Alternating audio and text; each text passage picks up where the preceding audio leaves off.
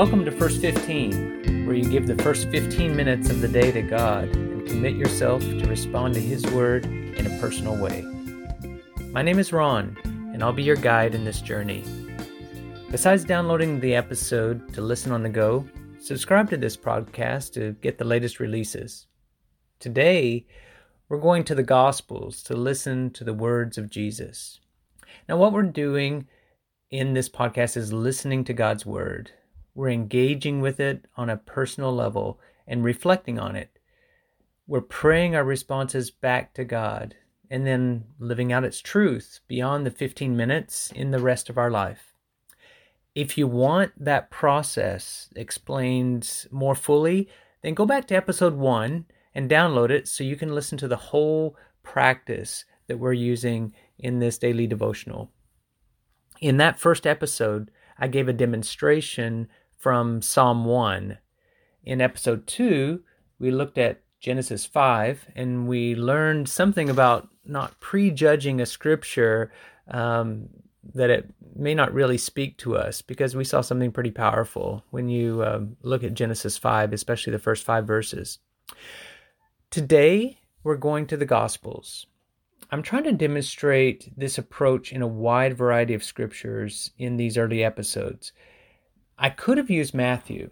It's the first gospel of the New Testament, and I wrote a series of books called Journey with Jesus a few years back. You can actually find those on Amazon, by the way. For the past year, I've been slowly reading and praying through Luke, and I'm in Luke 21 now. So I decided to share with you from where I am right now in the journey. I won't read the entire chapter, Luke 21 here, though I invite you to do that in your first 15 minutes. I last read verses 1 through 4 just before the new year, and this morning I reviewed that. I read the rest of chapter 21 without really pausing as I did that, and then I came back to verses 5 and 6 to do some meditating, and that's what I'm sharing today, is Luke 21, really the first 6 verses, but I'm going to focus in on verses 5 and 6. I hope by sharing my process that you can gain some insight on productive ways to spend your own time listening to God and speaking with Him. So let me share this with you, and you can listen to God's Word from Luke chapter 21. Jesus looked up and saw the rich people who were putting their gifts into the treasury. And he saw a certain poor widow casting in 2 small brass coins. And he said, "Truly, I tell you, this poor widow put in more than all of them.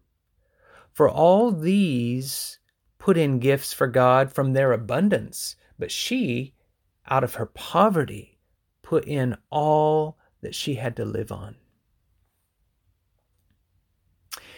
As some were talking about the temple and how it was decorated with beautiful stones and gifts, he said, "As for these things which you see, the days will come in which there will not be left here one stone on top of another, not one that will not be thrown down."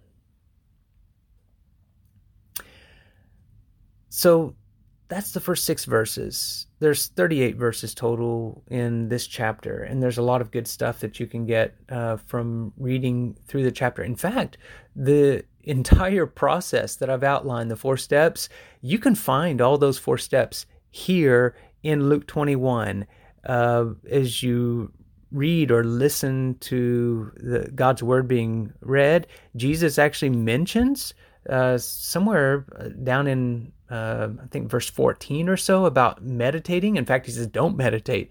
Don't meditate on what you're going to say if you're called before the authorities who are persecuting you, basically. He says, rely on God to give you the words in the moment about what to say, how to give the defense of your faith. So that's kind of interesting when he says, don't meditate. Don't worry, basically, about what you're going to say. Don't ponder over it and reflect on it. Now, since we have a little more time and we're not being pressed by authorities to give a defense of our faith, it's a good thing for us to meditate. And Jesus encourages that, in fact, in other places. But in this passage, he tells us don't meditate. And that's an interesting spin here. He also tells us later on in chapter 21, around verse 36, to pray, to stay alert and pray so that we can escape the coming horrors, because there's a lot of bad stuff that's going to go down. Even after the temple is torn down, the stones are just demolished. And then he also mentions in verses 34 and 35 that we should really watch how we live our day-to-day lives. So again, I won't take credit for this process that I'm sharing with you. It's not really my secret sauce or something I invented all by myself. It's something I've learned from years of reading Scripture and just paying attention. So I'm sharing it with you here. Now, it is interesting to me, and I'm going to help us to reflect a little bit, to engage with what we've read here. Some of the points that I noticed. First of all, it's almost like the disciples weren't even tuned in. They were distracted. They weren't listening to Jesus in the first 4 verses when he points out the widow and contrasts her with the rich people who are giving their gifts at the temple treasury. They don't pay attention to that, because the very next thing, they're looking around and they're saying, wow, look at these beautiful stones. Look at this amazing architecture, this temple. Oh, look at those memorial decorations that are put up. Now, if you don't know exactly what I'm talking about, I understand, because the temple hasn't been standing for 2,000 years. But if you have ever been on a university campus, for example, or a college campus, if you will, and you've seen buildings that have names on the side of them that are named after wealthy donors, or if you've seen bricks in a sidewalk or nameplates and things like that, these memorial gifts that were given by wealthy donors to a school or an institution. The Jerusalem temple had the same thing. If you look in the original Greek, it uses the word for gifts dedicated to God to decorate the temple. And I like the NLT, the New Living Translation, because it actually translates this pretty well in Luke 21, 5 and 6. It mentions the majestic stonework of the temple and the memorial decorations on the walls. And so that's pretty good. The disciples were obviously impressed by what they saw, and not so much paying attention to the lesson Jesus just taught them about this incredible gift that the widow gave. Not the amount, because it was like the tiniest amount, but the fact that she gave everything that she had to live on. She was in such extreme poverty, and God honored that. And so they didn't pay attention to that lesson so much. And so Jesus takes the opportunity to kind of press the point home and say, yeah, you're really impressed by all these stones and these memorial decorations given by all the rich, wealthy donors, but these stones aren't going to be left standing in a very short time. And in fact, that's what happened. In the first century, the Romans came to Jerusalem about 30 to 40 years after Jesus left, went back to heaven. And the Romans came to town and laid siege to the city of Jerusalem and knocked it down. And to this day, the temple has not been rebuilt. In fact, several centuries later, the Muslims came along and built a mosque on the Temple Mount, and it's there to this day, the Dome of the Rock. And Jews go to Jerusalem and pray at the Western Wall, which is like it's the only surviving stones from the temple, and it's not even the temple itself. It's the wall that Herod built around the temple, and that's the only remaining part, is the stones that were actually the foundation under the wall on the Temple Mount. So the words that Jesus spoke were absolutely true, and they came about the way that he said. Now, just let's reflect a little bit more.